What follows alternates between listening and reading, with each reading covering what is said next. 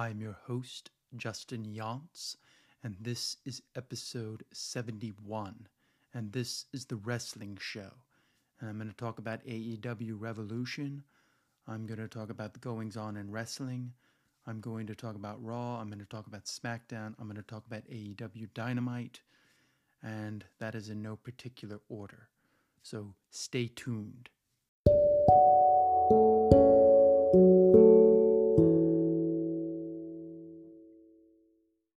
So I just downloaded Peacock, and the WWE Network is going to be on Peacock from now on, starting, I believe, Thursday.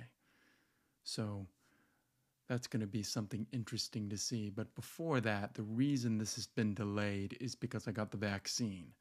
And the vaccine just took everything out of me. Now, on the regular show, I'll go into more detail about how that felt, the fever I had, and all those things. So that's a little cliffhanger there. But for this, we're just going to, talk about wrestling. So Peacock is going to be the home of the WWE Network and the hub. Problem I have with it is we found out this week that it will not be fully optimized everything over till August, which is really frustrating to me because I want the old stuff.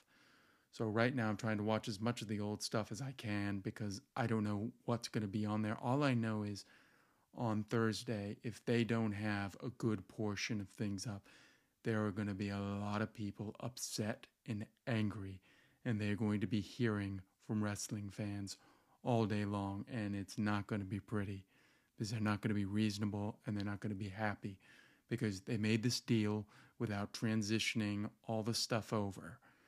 Now, it took us so long to get most of this stuff, Wrestling Superstar Challenge, the ECW, all the shows, the Hardcore Revolution. Are we supposed to wait months again for that? It seems like that's what we're going to have to do, and that is frustrating to me, and it angers me because I'm like, I want to watch the old stuff, and if I can't watch the old stuff, I really don't care about the current stuff. If they tell us that, we've got the last pay-per-views for the last past pay-per-views for the past 4 years, who cares? If they don't have up to 2013, it's not good. I want all the pay-per-views. I want all the Raws. I want all the SmackDowns. I want the Nitros and I want the Thunder. ECW should come after that. Then they need to get NWA. They need to get this on there as fast as possible. So I don't know what the rollout is. It seems like nobody knows. But this weekend is Fastlane, and that will be the first test of the Peacock network. So fingers crossed. Let's hope this thing actually works well. The other thing is NHL got a deal with ESPN, so we don't know now if NXT is moving to Tuesday nights, which I hope it is, because I really don't want to watch this Wednesday night war, because it's not really a war. I just don't watch NXT. So if they want me to watch NXT, they need to put it on Tuesday. If it's on Tuesday, I'll watch it. I'll watch what they have to say, because I think it's a not bad show. It's just not better than AEW Dynamite. So hopefully that is still going to happen Tuesday. Hopefully the first week of the week after WrestleMania, they'll start the thing on Tuesday, and we won't have to go through this anymore. The other thing that happened this week, Andrade, who has not been used on Raw in weeks, almost months, requested his release, and he was denied his release. Now, I don't know why they're not going to give it to him. I mean, isn't he dating Charlotte Flair? I mean, is Charlotte Flair okay with her boyfriend being denied the opportunity to wrestle? Hopefully he gets out of there, because it's just ridiculous. They're not doing anything. Let him put his mask back on. Let him be El Sombro. I can't pronounce the name. And go to New Japan and have great matches. I don't think or come to AEW and bring Zelina Vega and do that act. All I know is you can't just hold these guys hostage, not use them, and just force them to not do anything. So it's very frustrating to me to watch guys who are not being used well. Another person who should be released is Aleister Black. I mean, what are they going to do with him? They're just keeping him there and catering, and he's doing nothing. Let him do something. Let him do the stuff he needs to do.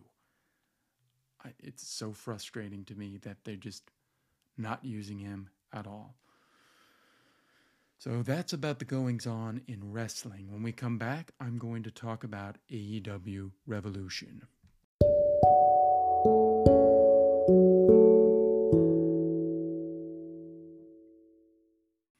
AEW Revolution, which by all accounts has broken its record and will be the highest grossing pay-per-view outside of WWE in the past 22 years, I believe it's believed, since WCW.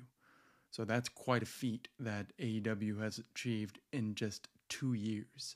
So it shows they are growing even during a pandemic.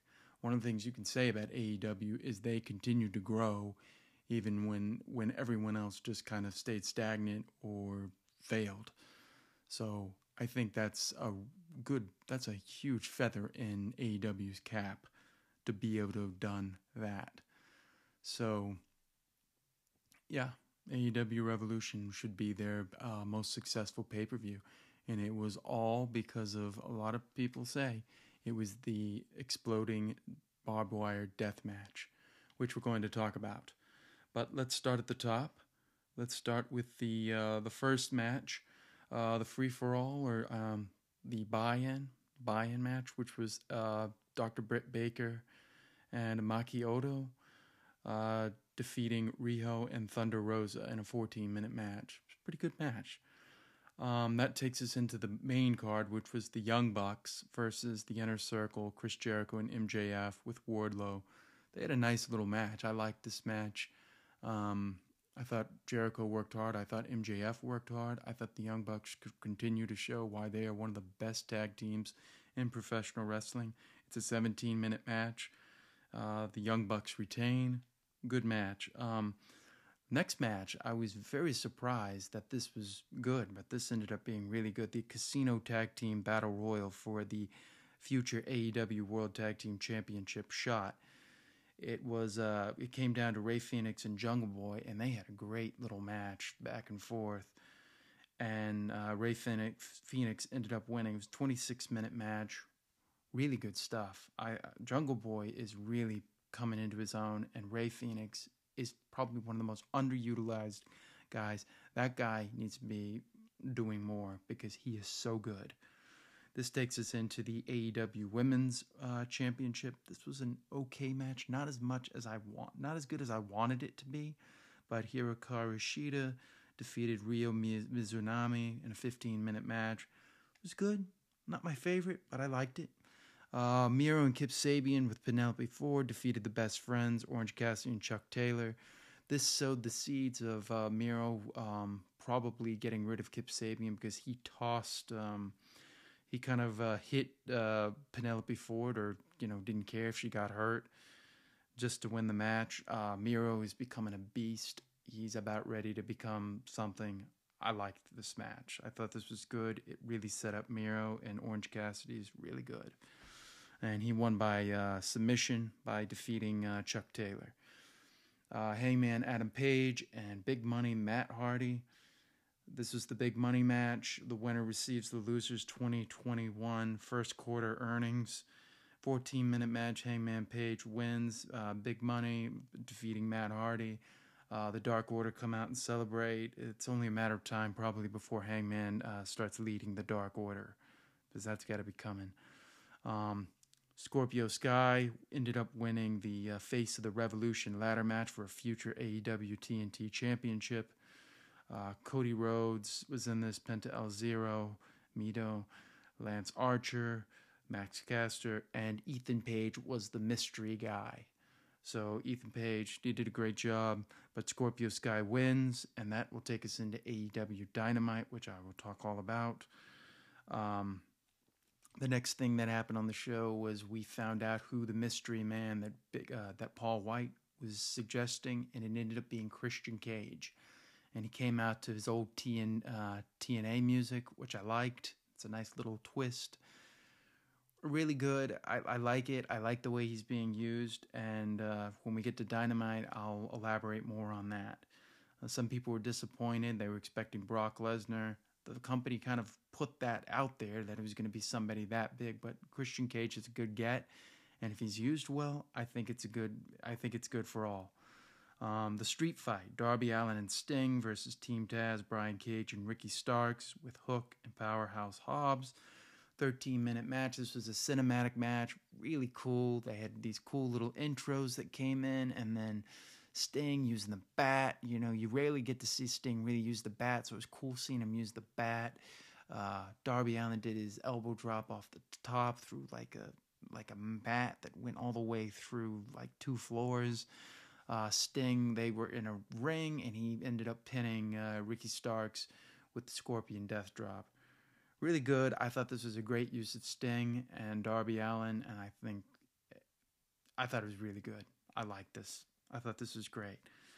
Now we are at the exploding barbed wire death match for the AEW World Championship. This is Kenny Omega with Don Callis and Jon Moxley. They had a hard-hitting match. The C4 that was on the ropes looked really cool. It was really cool. They had barbed wire on outside the ring. Jon Moxley threw Kenny Omega through it. They ripped their shirts. They used weapons. It was gory. It was intense. The only thing I don't like is the finish.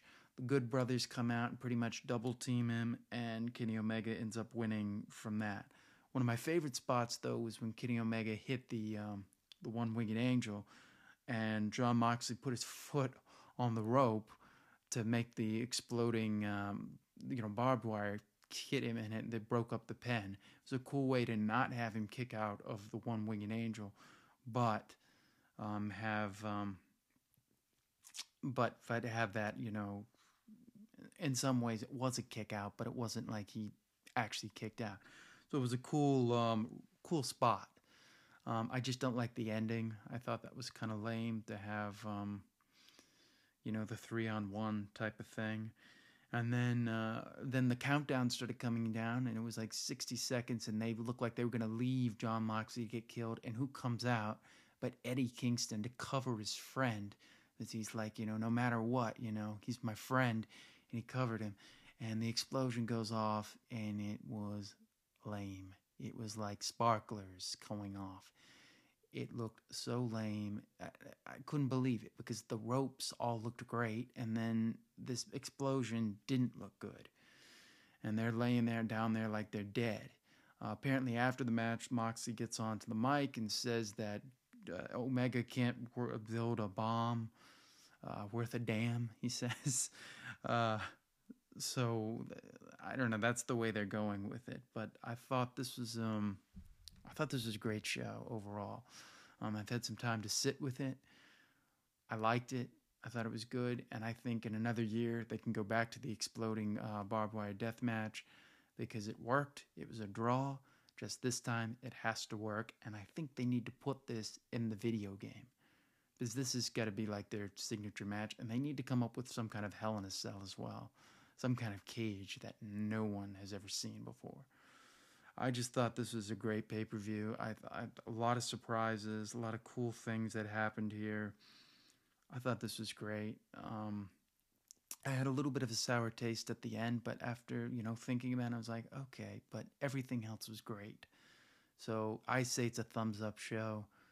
I recommend watching it. Go see it. And when we come back, I'm going to talk about AEW Dynamite.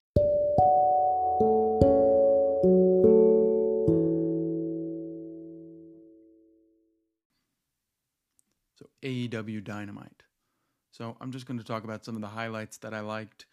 The big thing for me, my favorite thing that happened was Omega comes out, the Good Brothers come out, then Moxley and Eddie Kingston come out. They have a nice brawl, and then Christian Cage comes out, and Omega looks like he's going to shake hands, and Omega teases trying to hit him with a move, and then Christian Cage is about to hit the the Unprettier, the Implant Buster, the Kill Buster, or the Kill Switch, whatever he's going to call it. But he gets out of it, and then Christian Cage picks up the belt, and it looks like that's where we're going, is Christian Cage versus Kenny Omega. So he's already being used in a main event way, which I like because he can go, and I think it's a cool way to use him. So I like this. Some people don't like it. They think there's too many WWE guys. My only problem with using older guys is if you're not using them to get other guys over. Omega's going to probably beat Christian Cage, so it's I think it's a good thing. Sting and Lance Archer had a little kind of scuffle there, so it looks like Sting and Lance Archer is the next program. Scorpio Sky, he turns heel when he did not defeat Darby Allin, so that's cool. Scorpio Sky, he needs to be a heel. And the big thing that happened, we had the Inner Circle War meeting, and Sammy Guevara returns, and he reveals that he's been following MJF for a long time, and that they were all in on it. And MJF was like all scared and everything, and Chris Jericho fires him from the Inner Circle, and he says, I don't want to take over the Inner Circle because I'm too busy building my own. Lights go out, lights come back on. FTR, Tully Blanchard, Sean Spears, they're all in the ring, and we get this huge brawl, and they just beat up everybody, they handcuff everybody. MJF has Wardlow, take out, and Wardlow was also part of the guys that showed up, and Wardlow, they beat up Chris Jericho, rip his shirt, and then they powerbomb him off the stage. So MJF has his own faction, and the Inner Circle is now a face faction, which I think needed to happen because he's been acting like a face the whole time anyway. So good show, set up a lot of things. There were other things that happened on the show, but these were my favorite things that happened on the show. And I can't wait for next week, what they have to do. So let's go into WWE. Raw was a boring show. I just think it's really boring. Shane sucks as a character, and he's making Braun Strowman look really dumb. And if what I saw tonight on Raw, which I'll talk about next week, was any account, they made him look even dumber. Orton lost to... the Fiend didn't show up, so Orton... I don't know. It's just... it's awful. Orton lost to AJ Styles, and it's just I don't know what to make of this. I really don't know what to make of it. We had more of it's just it's just awful. They just really are doing some of the worst stuff I think we've ever seen. But Orton loses. He spits out goo and stuff like that. I really don't want to talk about Raw. I just think it's an awful show, and I kind of refuse to talk about it in depth. I thought it was just awful. I like where they're going. Well, there was one good thing. Drew McIntyre and Sheamus had a knockout, drag-em-out fight, and Sheamus and Drew hit the stairs, and we had a no contest. They kind of like knocked each other out, which I don't like that kind of finish, but I guess it's building to Fastlane, so that should be good. Bobby Lashley defeated The Miz again. Who cares? But yeah, it looks like we're going to get Bobby Lashley and Drew McIntyre at WrestleMania. So let's talk about SmackDown. I liked this show. I'm going to talk about the main things I liked here, and those were all Daniel Bryan. Edge comes out and says he's not happy about Daniel Bryan, thinking he's better than him and stuff. He came off as very heelish here. Jey Uso was told he couldn't go into the locker room by Paul Heyman because he lost. Then we had the contract signing, and Roman Reigns didn't want to sign, so Daniel Bryan signs, and then he says, I did something that you couldn't do. I made Jey Uso give up when you couldn't, which is a really cool twist and going back to things, and it shows that, Daniel Bryan looks at history and remembers things. which is strange because we don't have that in WWE storylines. Then we had then they had like a little brawl. Edge came out and he threw Daniel Bryan out of the way. So Daniel Bryan hit him with the running knee, or as I like to call it, the yes knee. And that's how it went off the air. And it's going to be Edge versus Jey Uso. The winner gets to be the special enforcer at Fastlane.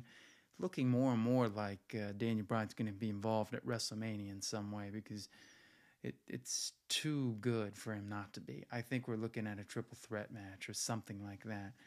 And I hope it happens, because I really don't want to see Edge versus Roman Reigns. I just don't care. I don't think Edge looks as good as he used to. And that was about it. Some other stuff happened. Big E faced Sami Zayn. Sami Zayn lost. It's, good and bad. The Bianca Belair, Sasha Banks stuff, I don't like it. I agree with Brian Alvarez. Why can't they just be let's see who the best wrestler is? But we can't do that in WWE. We always have to have a storyline. So, I don't know. That's what happened there. So, who cares? But I'm excited for Daniel Bryan and Roman Reigns, and that should be a good match. And when The Fiend comes back, whenever The Fiend comes back, I'm assuming The Fiend comes back at Fastlane. If he's not coming back at Fastlane, I mean, how long are we supposed to wait? And he better come back with like a new look. So, there you go. And I will talk about one of my favorite Raw moments next. So stay tuned.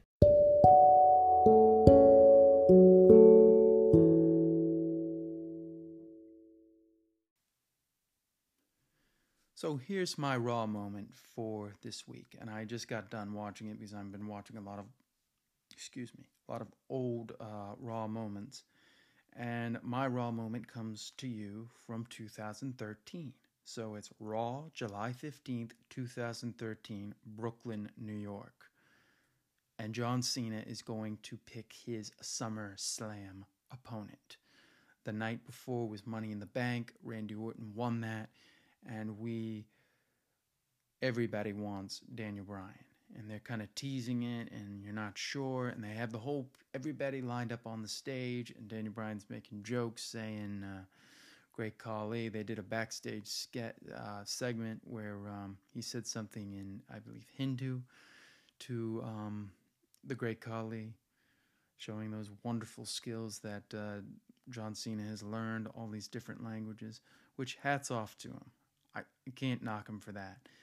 So Daniel Bryan, everybody wants him. You can hear the whole crowd chanting him.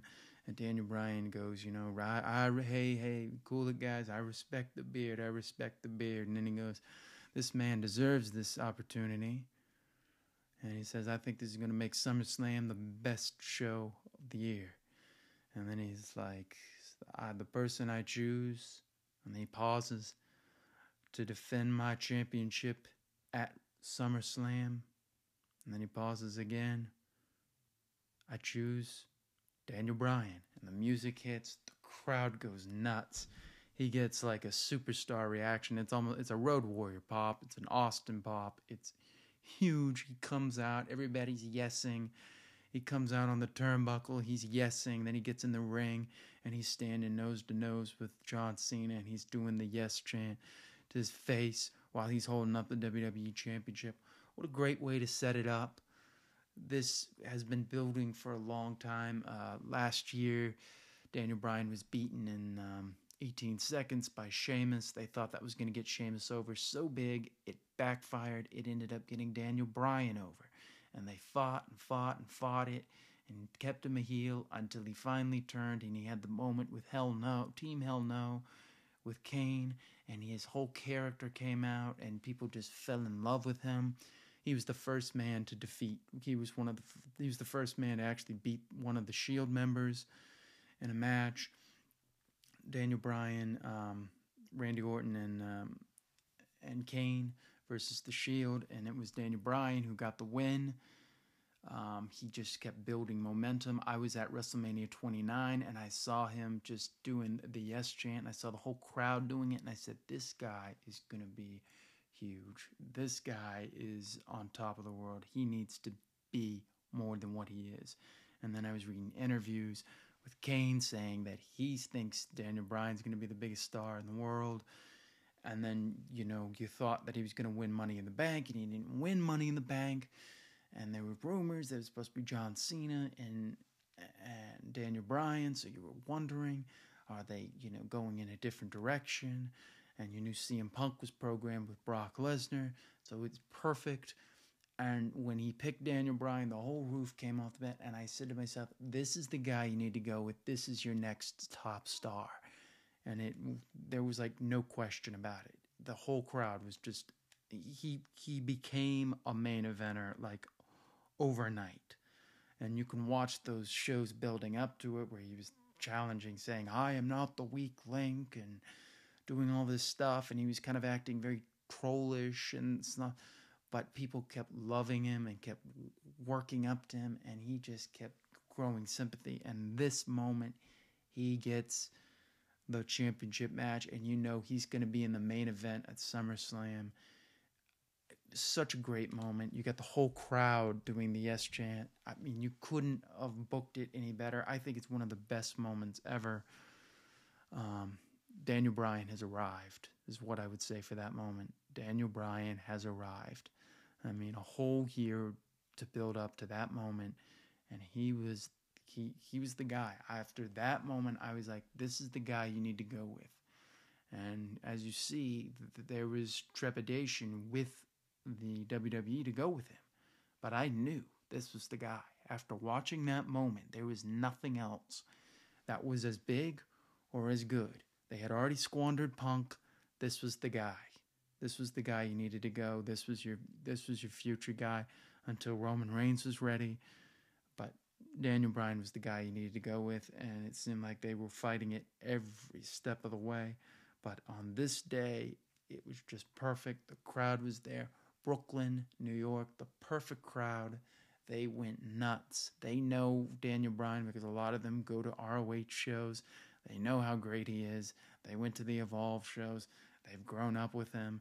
They've seen him in WWE and become the best performer. We all saw him get beat in 18 seconds, and now he's getting his chance, and he's going to be a main eventer. Huge moment. It's one of my favorite moments, and I picked that moment.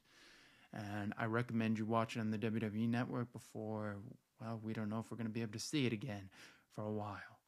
So hopefully that will be transitioned over immediately, the Raws, but we don't know. We don't know. We're going to have to, be surprised on Thursday. But I did get the vaccine. I got sick. That's why it took so long for me to do this. And I'm doing it for you now. Everything will be back to normal next week. I want to say thank you for listening. As always, you can reach me at my handle, @JustinYance. I thank you for listening. Thank you for being patient. I'm sorry about this. I couldn't move. I'll go into detail about it on the next episode, on the regular DMF. And I just want to say thank you. And I will see you next time on the DMF.